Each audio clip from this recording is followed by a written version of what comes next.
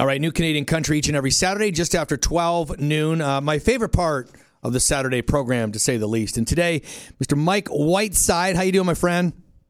I'm doing amazing, Shane. Thanks for having me on.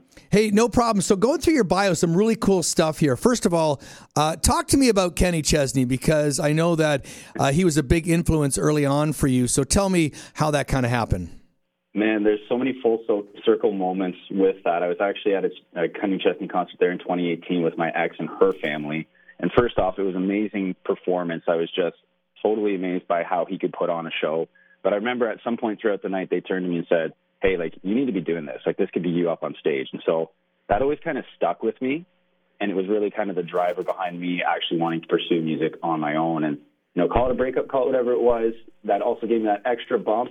It allowed me to go at it full steam. And funny enough, the first time I saw my song playing on radio was actually right after Kenny Chesney, Here and Now. So it was kind of cool, full circle moment. I'd love to open up for him one day. Maybe we'll throw that out into the universe.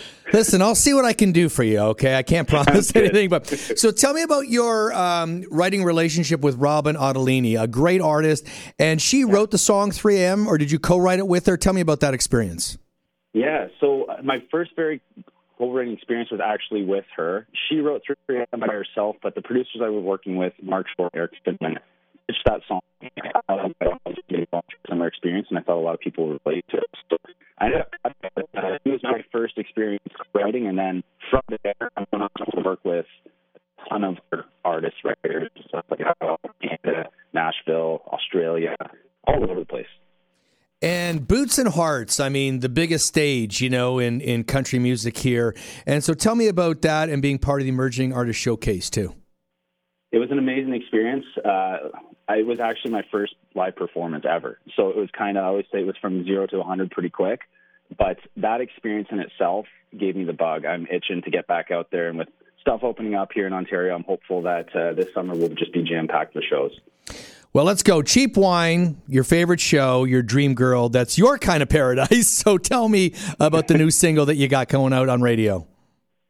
Yeah, so when we sat down to write this song, we had all just kind of talked about, past relationships. And we always thought that we had to go above and beyond to make every single moment special. And sometimes it maybe wasn't enough. And what we'd all come to realize is that with the right person, something as simple as a cheap box of wine, your favorite TV show, and lounging on a Sunday morning, that's really what my kind of paradise looks like. I mean, if pizza's involved too, then it's just icing on top of That's a bonus. As long as there's no pineapple on the pizza, yeah. Exactly, yeah. I'll stick away from pineapple. All right, man. Why don't you introduce this song? But before you do that, actually, tell us where we can find your music, and then you can introduce the song. Yeah, of course, Shane. You can find me on any streaming platform, Spotify, Apple, you name it. And my name is Mike Whiteside, and this is My Kind of Paradise on Country 89. Awesome, my friend. Thank you.